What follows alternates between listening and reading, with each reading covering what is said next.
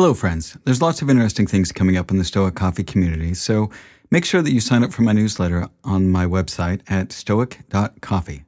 You can also follow me on Twitter at stoiccoffee and on Instagram at stoic.coffee, and you can find my LinkedIn page by searching for Stoic Coffee Break on LinkedIn. Now, I also wanted to let you know that I'm starting a mastermind for tech entrepreneurs as the world of tech is accelerating, and I've had people reaching out to me for a group grounded in Stoic principles. I'll be your facilitator as we tackle some of the big questions in tech using the tools of Stoicism. I have a few spots left for senior tech entrepreneurs and decision makers to join me for a 1-hour bi-weekly session. I'll be interviewing candidates to form a tight group for the first cohort of 5 people, plus myself. Now, if you're interested in joining this, please reach out to me at masterminds@stoic.coffee. Now, again, that's masterminds@stoic.coffee.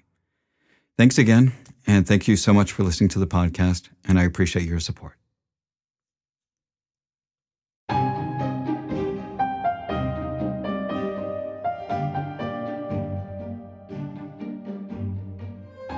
Hello, friends. My name is Eric Cloward, and welcome to the Stoic Coffee Break. The Stoic Coffee Break is a weekly podcast where I talk about ideas and concepts that kind of come from the ancient Stoic tradition. So I like to talk about the ancient Stoics, including Epictetus and Seneca and Marcus Aurelius, but I also like to pull in things from our modern life and all things in between. So today's episode, we're going to be talking a little bit more about Anthony DeMello. So I introduced you guys to some of his ideas last week. So today's episode is called Better Than You.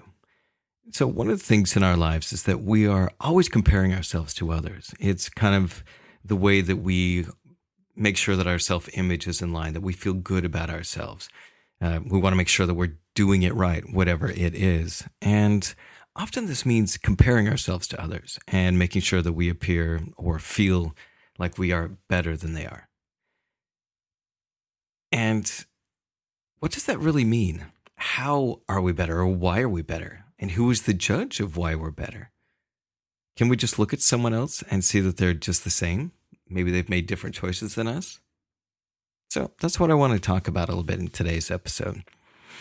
When I was a kid, on Saturday Night Live, Dana Carvey had this character called the Church Lady.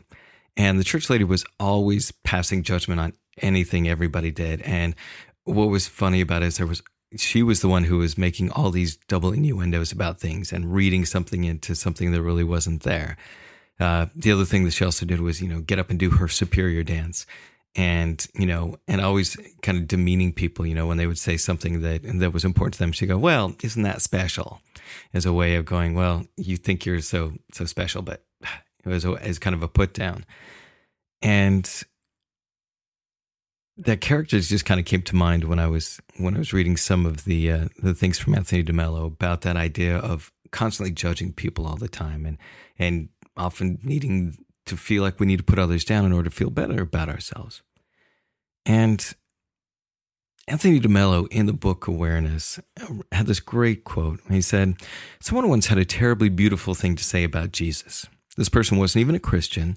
And he said, the lovely thing about Jesus was that he was so at home with the sinners because he understood that he wasn't one bit better than they were. We differ from others, from criminals, for example, only in what we do or don't do, not in what we are. The only difference between Jesus and those others was that he was awake and they weren't.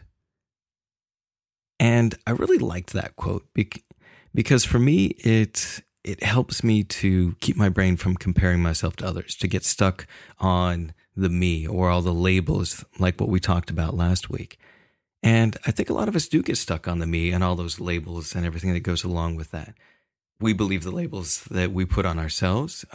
We believe the labels that we put on others. I mean, how many times have you gotten to really know somebody and, a few months down the line, you kind of realize like, wow, that person isn't at all like what everybody else told me they were like. So basically, in that situation, you've reached a point where you don't believe the labels that everybody else put on this person, or maybe you don't believe a lot of them. How many times has it happened to you where you've gotten to know somebody and they come up to you after a few months and be like, wow, when I first met you, I thought this about you, or I'd heard this about you. But now that I've got to know you, you're really nothing like that. And I think that's really, really great. So, that to me is just a clear example of learning to let go of those labels that we place on ourselves and that others place on themselves. So when we're awake, as Anthony DeMello puts it, and when we're able to, have that kind of enlightenment, that ability to see the I and the me and ourselves for what they really are and look at reality in a much truer way like that, then we just see that the other person is someone just like us. Because deep down, they are very much the same. They're just another human. Now, we all make different choices and we all have different thoughts, but we're very much the same. And the thing is that these choices and these thoughts that we have and our way of acting in the world is, at least in my experience, very much influenced by our circumstances. Things like our culture, the family that we grew up in, our own experience. And these are the things that form our perspective. And because everybody's perspective is very different than ours, the way that they act in the world is going to be quite different. But that core person, that I that we talked about, that observes the world and is just the core part of who we are, we're all very much the same deep down inside. We just get stuck on the labels that are on the outside. And being awake like this and recognizing that we're all really just very much the same, and taking that time to recognize how attached to the me that we are is really, really a difficult thing. And it takes constant practice and awareness not to fall back into these old patterns of thinking. And what I liked was DeMello being kind of, he's just this wise soul in there. The way that he recommends to deal with this, or to kind of keep that better mindset, is he has a saying, and it says, remember, you're an ass and I'm an ass. Or in other words, we're all pretty flawed. And when you keep that in mind, then it helps us to be a lot more compassionate with ourselves and with other people. And that's the Stoic Coffee Break for today. Be good to yourselves, be good to others, and thanks for listening. Thanks for listening to the podcast. If you like what you hear, I would really appreciate if you could help support me by making a pledge on Patreon. You can find me at patreon.com/stoiccoffee. Even just a small amount helps in keeping this podcast going.